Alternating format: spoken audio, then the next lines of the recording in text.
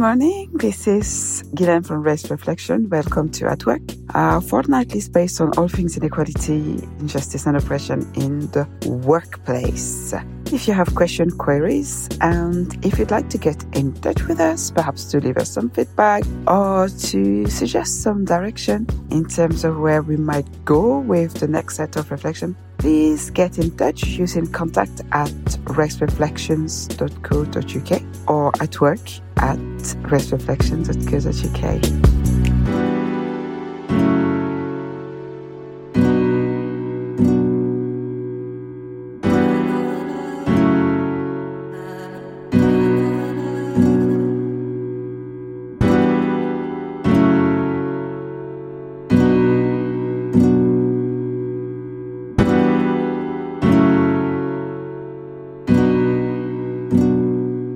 So I hesitated today and I wasn't sure where to focus my attention for this episode.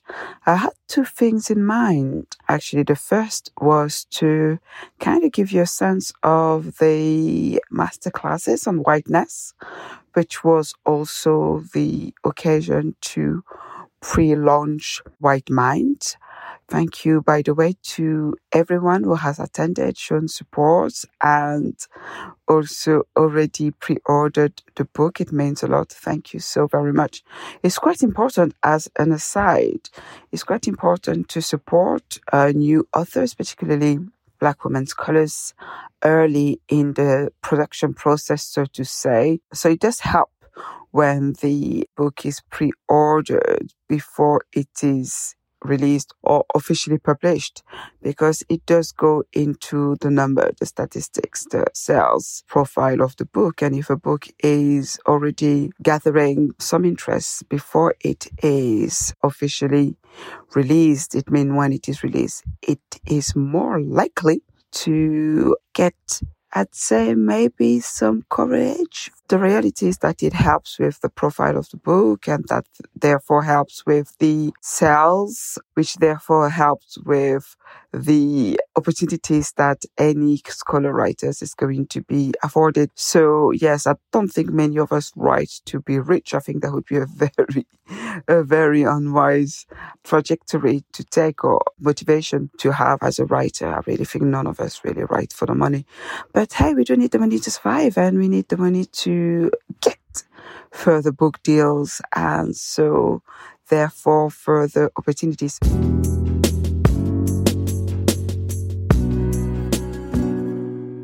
That was an aside, a digression, we might say even, but I think it was an important one. Now, I started by saying that I wasn't sure about where to start this podcast, and I said that I had to think in mind the conference was the first thing, and the masterclass therefore related to that. And then the second thing was also related, which was the masterclass on Proximal Ambivalence, which takes us back to the day as well. And so I thought maybe I'll focus on that. It's a topic that I cover in the book in White Mind. It was the area of one of the masterclass for the pre-launch event last week, which was the 15th of September.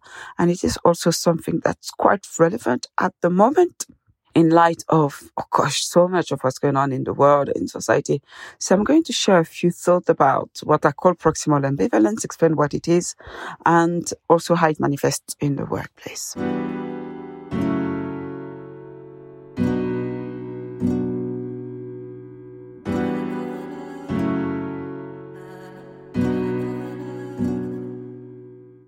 So let's start with maybe the anecdote of the last week event incident, troubling as it is. Now I'm going to give the broad lines because I haven't followed the affair very closely. But a Black woman, I believe, was assaulted in Peckham, and she was assaulted in an Asian store. So there is an online video of her circulating, having the owner of the store appearing to strangle her. Now, as I understand what has been written, on social media is that this Black woman got into the store and there was a dispute around some hair products. I'm not sure whether it was hair extension or wave, or whether it was to do with hair care stuff. But nonetheless, it was a so-called Afro store owned by an Asian in Peckham, so therefore South London, where the dispute occurred. Now, as I understand, there was a little bit of street disturbance as a result of the incident. So some people took to the street of Peckham, as I understand, and it seems that even the mayor of London, Sadiq Khan, had to ask for help. And so there's been a conversation ongoing around the treatment of Black people within those stores and anti-Blackness, I guess, more generally within brown groups, more specifically in the UK context, South Asian group. So that's the kind of context that makes this conversation, this podcast, relevant. Now, I'm going to tell you a little bit about my own experience in Afro Store, because I don't think that there is anyone who is Black who hasn't been in those stores and regrettably hasn't had some negative experience. Now, of course, we want to avoid overgeneralizing, but I think it's also important that we bear in mind the importance of drawing A, parallels, and B, patterns when they occur. And so I would say that my own personal lived experience is that I haven't necessarily been always treated with respect in these spaces. There is often an air of contempt. There is often an entitlement, I'd say, to our coins. And there is maybe a sense, which might be reflective of the reality, that we have nowhere else to go to buy these products, because they do tend to be owned by Asian people, South Asian people in the main in the UK. I mean, disproportionately, easily 90%. And so this is the case. Now, of course, the fact that the store was an Afro Air product already initiated a little bit of a itch, because there is that kind of community tension around those stores, and the reality that often those stores are located in predominantly Black areas, predominantly working class, if not poorer areas. And so the socio-economic context and the tension that might arise from that are not only racialized, but they are also economic. So you have a sense that essentially people who are external to the local community are making money off the back of the community. And on top of that, making money in a way that's not always thoughtful and respectful of Black women. Now, that is a sense, and that is a prevalent sense, and that is a perspective that I understand, because I have myself not always been treated well in those spaces. So I understand it. And I also want to say that aside from those tensions, there are long historical interracial tension between Black and brown groups, some dating as far back as colonial administrations and the role that Asian groups have played in African colonies and in the Caribbean when it comes to supporting the British colonial rule, right? And so therefore the status and also the wealth that has generated. So that is also part of the conversation. So I just wanted to give you that for context to make perhaps the idea of proximal ambivalence relevant.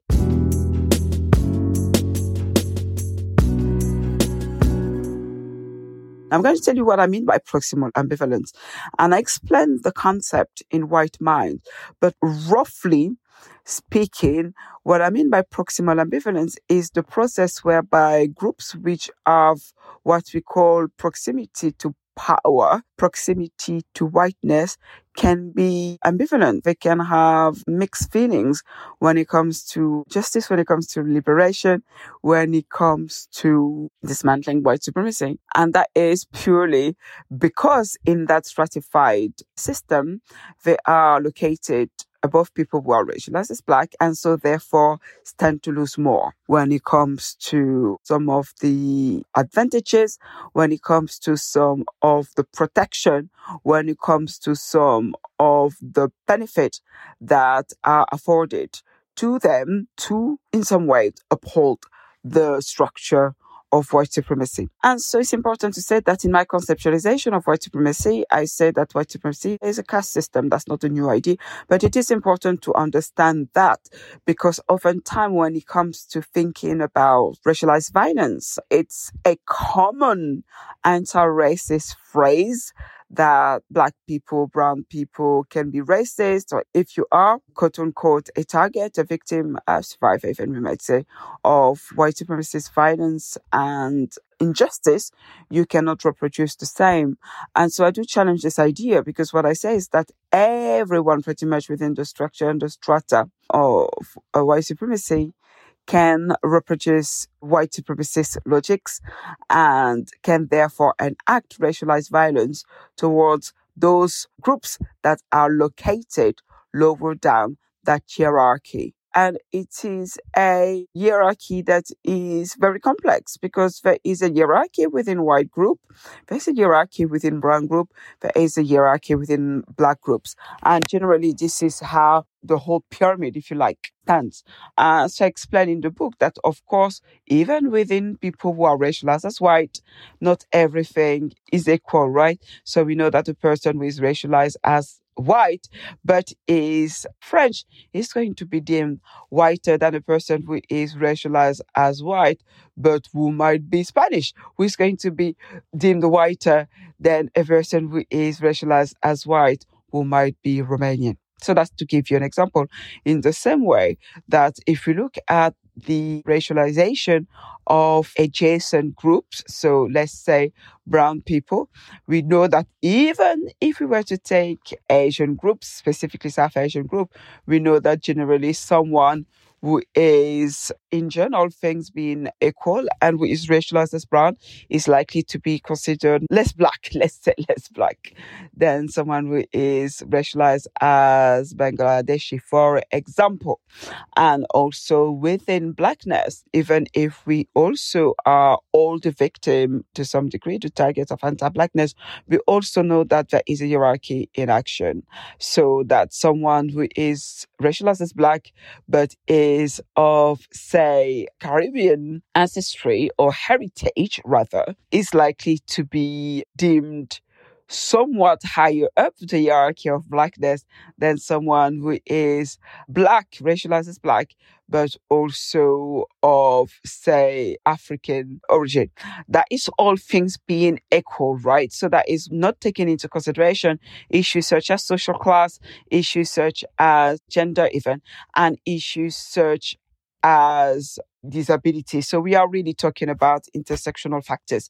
So to revert to the main point that I was trying to say, whiteness is a pyramid, white supremacy is a caste system. That means that it is reliant on a pyramid, and that pyramid is a form of stratification, hierarchization, whereas groups are differentially located when it comes to the top. So those who are deemed more superior, and the bottom, that is those who are deemed more inferior. And that's really the point when it comes to thinking about those proximal dynamics, right? So it means that because there is essentially some gains from the current status quo, when someone is located, as I often say to simplify things, somewhere in the middle, when it comes to that hierarchization, when it comes to that stratification, it means that they are likely, on the one hand, to be motivated towards challenging structures of injustice and of power, and on the other hand, motivated to do nothing because they know, because they have also been at the receiving end of racialized oppression. They know that things can also be worse, particularly because they have Black people, right? And lots of anti-racist scholars, lots of race scholars have essentially posited that the pyramid of white supremacy is fundamentally reliant on anti-Blackness, and that to be accepted within white supremacy, to be whiteness and to be racialized as white implies the adoption of anti-Black beliefs or ideology at group level, of course, we are talking about, or else you cannot gain access to the fortress of whiteness, as I call it.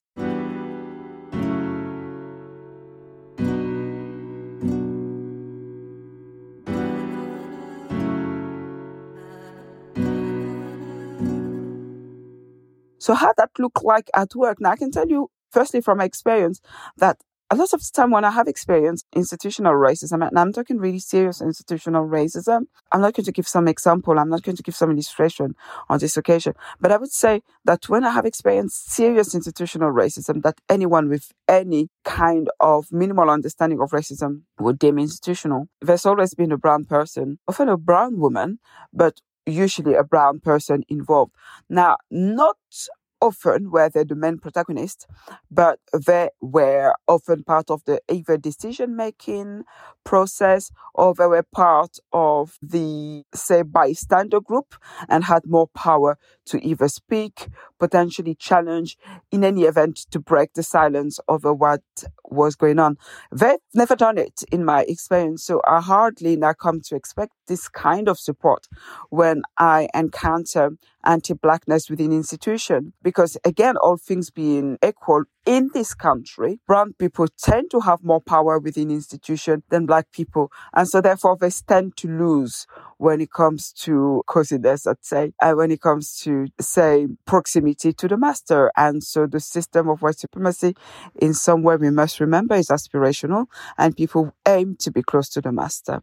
And very few people who are occupying those proximal spot who are, again, standing very close to the top of that hierarchy are going to take risk for people who are racialized as Black, because it means that they might lose some of what has been granted to them for their complicity in that system. So that might look like, for example, brown people adopting anti-Black attitude in the workplace or colluding with anti-Black attitude with issue of scapegoating, or with simply oftentimes invisibilizing, denying racism, and very specifically racism that affect Black people. Now, those are very important dynamics that happen in most institutions, I believe, but are difficult to name because without the necessary understanding and the linguistic frame, it means that Black people who are racialized, are Black,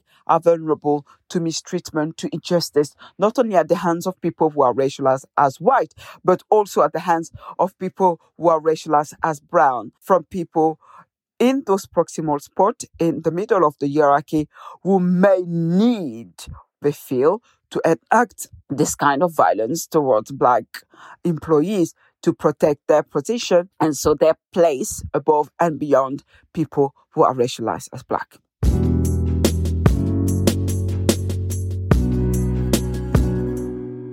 Now, this is really what I mean by proximal ambivalence. And this is the kind of thing that I mean when I talk about proximal dynamics, right? So the kind of dynamics, the kind of processes, the kind of tension, conflicts that arise because of the hierarchization of races, because of racialization, or the stratification of different groups within white supremacy. That is what I call proximal dynamics, and proximal ambivalence simply refer to that internal conflict, right, between wanting to dismantle, so therefore the liberatory impulse, we might say, and also the kind of wish for comfort, for power, and for proximity to the master.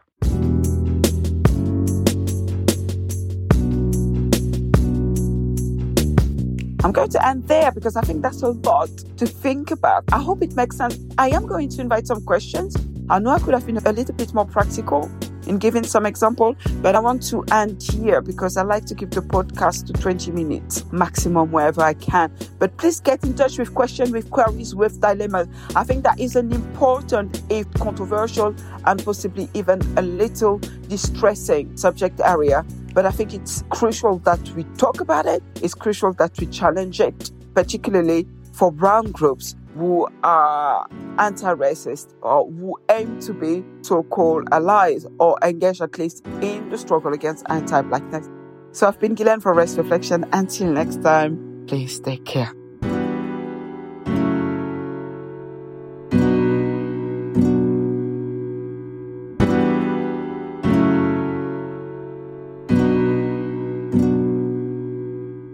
Subscribe, rate and review on Apple Podcasts, Spotify, Google Podcasts, Amazon Music, or wherever you get your podcasts. If you want to send us queries, questions and dilemmas to be reflected on, please email atwork@racereflections.co.uk.